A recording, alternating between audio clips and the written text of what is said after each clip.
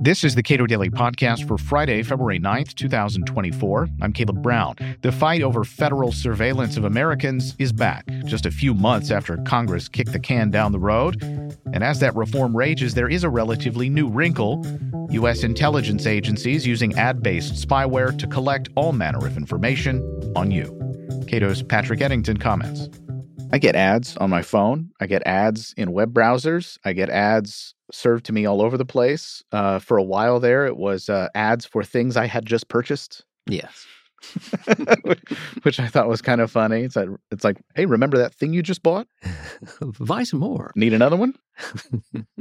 But the notion of using that kind of targeted, highly targeted, in my case, advertising as a surveillance tool seems pretty new, frankly. Our difficulty, of course, is that, some of this stuff, has been around for a while. And once in a while, it's really good to get a reminder about exactly how pervasive this stuff is and also how it can potentially be, turned against us. So we had a circumstance very recently where the folks at 9 to 5 Mac, which is, one of the Apple industry publications, and I get their RSS feed on a daily basis to just kind of keep up with what's going on in the Apple world. And they had a piece on the 25th of January of this year in which they revealed the fact, the reporter in this case, Ben Lovejoy, revealed the fact that there were a couple of firms out there that had done some research on some of this stuff and found that one particular kind of ad spyware, this is the lingo that's often used to describe this stuff, is called Patterns, and that's Patterns.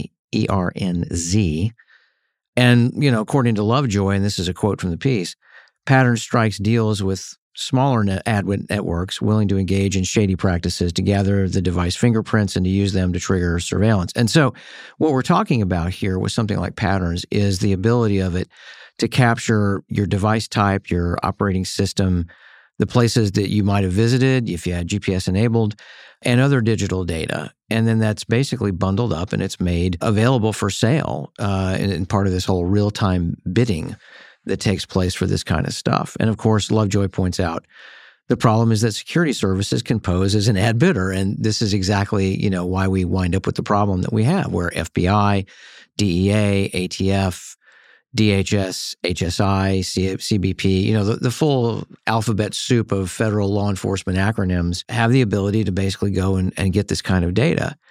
And then the second thing that Lovejoy talks about in this piece, and this is, having to do with Apple devices, is essentially using push notifications to gather, additional data on what you're looking at, where you're going, how long you're on it, system uptime, the keyboard language in question, all this kind of stuff, right? So this kind of information gets bundled, it's made available for sale.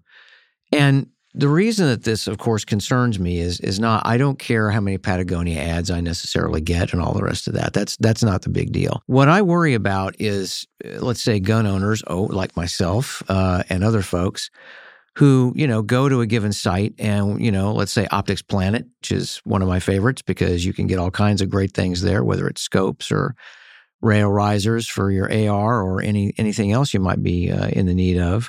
That kind of data is getting collected. It's potentially available. If you go to Magpul, which makes a lot of aftermarket accessories for modern sporting rifles, you want to get a new rail and sling adapter, for your weapon, that kind of data gets captured. And then if you want to go over, to an actual vendor of modern sporting rifles like LWRC located over in Maryland, you take a look at some of their ARs that you're thinking about, or other weapons for that matter, and that data, again, gets captured. And the big concern that I have is that unless and until we get a system in place that basically tells the federal government, you want that kind of data, you need a warrant, this stuff is going to be available. I mean, the only manufacturer I've seen so far kind of gives people a heads up on this is Daniel Defense, and they make absolutely outstanding weapons. And they say on their landing page, they've got an actual option on there which says, quote, "Do not sell my personal data." And so I give them a shout out for, doing it the right way. I think in light of the fact that the FISA Section 702 debate is continuing to rage, folks may recall that There was an extension that was passed at the very end of 2023. That expires on April 19th. And one of the critical things about one of the bills that's in play here, the bill that's been offered by Mr. Biggs of Arizona on the Republican side and Ms. Lofgren of California on the Democratic side, is that it would close this kind of loophole. This data broker loophole is generally what we refer to this thing as. And that would, if it were enacted, require FBI, et cetera, to have to get a warrant if they want this kind of data. So that's what's at stake here. And that's why this particular article by 9 to 5 Mac really caught my attention. And of course, I'm trying to do what I can to bring these facts to the attention of folks on the Hill as this debate takes place, because I think this is certainly something that needs to be factored into the equation when it comes to whether or not FISA Section 702 is reauthorized. You alluded to this, but the Section 702 debate, which enables a great deal of surveillance of Americans. I was surprised to learn in a conversation with Rand Paul, who is my U.S. Senator in Kentucky, that reauthorization that was passed was just for a few months. Yes. So we get to have this debate again. Yes. So we at least get another bite at the apple, if you will, here. And what's been interesting over the last couple of weeks is to see both the public chatter about the back and forth between Mike Rogers of Ohio, the chairman, the Republican chairman of the House Intelligence Committee, and the back and forth between himself and Jim Jordan, also of Ohio, the chairman of the House Judiciary Committee, and Mr. Biggs of Arizona. And of course, Jordan and Biggs were two of the 35 members on the Judiciary Committee to vote in favor of the Biggs-Lofgren bill. That 35-2 bipartisan action is almost unprecedented, essentially, these days in Congress.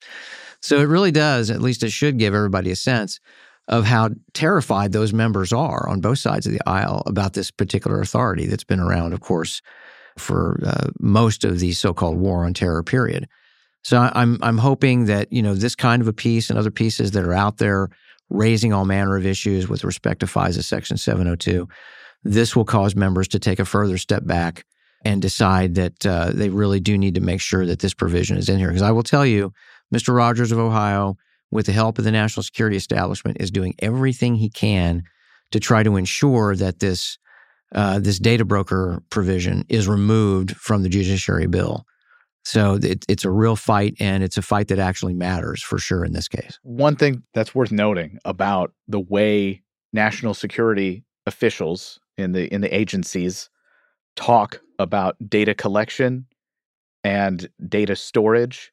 Yes. It is not uncommon to hear these folks describe collection as a process that occurs well after the data has been collected by the agencies. Yes. There are all manner of semantics that our friends at the National Security Agency try to get into in that respect. But I think that Mr. Biggs and certainly Ms. Lofgren and a number of the other veterans on the House Judiciary Committee are well aware of this kind of nonsense because they've seen it before. And I do think, we have to recognize Senator Ron Wyden, Democrat of Oregon, because he is the original author of the Fourth Amendment is Not for Sale Act. It's been his passion to try to close this particular data broker loophole for quite a time. And I'm certainly glad to see that the House Judiciary Committee has affirmed essentially that this is exactly the approach that needs to be taken here. But make no mistake about it. The folks in the national security establishment have been working overtime for well over a year to try to basically ensure that this FISA Section 702 authority, which has been serially abused, and I use that term advisedly, serially abused over the last 15 years, is essentially reauthorized without change. And that's insane. They have literally looked at the files of hundreds of thousands of Americans. They have created de facto files on hundreds of thousands of Americans by storing this data. And the reality is they shouldn't be storing any data unless there is an actual criminal predicate involving a specific U.S. person. It's that simple. And that's what this bill, if it were enacted and signed into law, would go a long way towards addressing. You highlight gun owners here. Yes. But for anything, any area endeavor in which we use the internet to do research on a topic, to go shopping for an item, to learn more, be it our own mental health perhaps, or some sort of physical ailment we have, or things that interest us in a variety of different ways, building a profile for you and using that as a pretext for hauling you into court Yes. or charging you with some crime, no one who exists in the modern world is immune from that. No, they're not. And when you look at the Federal Bureau of Investigation and its current ability under the Attorney General guidelines for domestic FBI investigations to open a de facto investigation called an assessment, and I've written about this at length, an assessment can basically be opened on you, me, or any person or organization with absolutely no criminal predicate whatsoever. Just a, quote, so-called authorized purpose, right? And of course, who's deciding what this authorized purpose is? Well, the Department of Justice and the Federal Bureau of Investigation. So, it's a great gig if you can get it, just making work for yourself. And that's what a lot of this winds up being. I'm convinced, these are agents, right? And supervisory special agents and section chiefs and everybody all the way up in the chain of command at the FBI. What are they getting rated on at the end of the day? They're getting rated on how many of these bloody things they open. How many assessments do you open? How many preliminary investigations? How many full field investigations? How many enterprise investigations? And then how many times are you involved essentially in a court action? Did you participate in getting a plea deal and so on and so forth? So these are the metrics that are being used essentially to decide, who gets promoted. And when you have a perverse bureaucratic incentive structure like that, and you combine that with access to all of this data that they can get without a warrant, it gets you exactly the kind of serial abuses that the FISA Section 702 program has become so infamous for. Patrick Eddington is a senior fellow at the Cato Institute. Subscribe to and rate the Cato Daily Podcast wherever you please. And thank you for listening.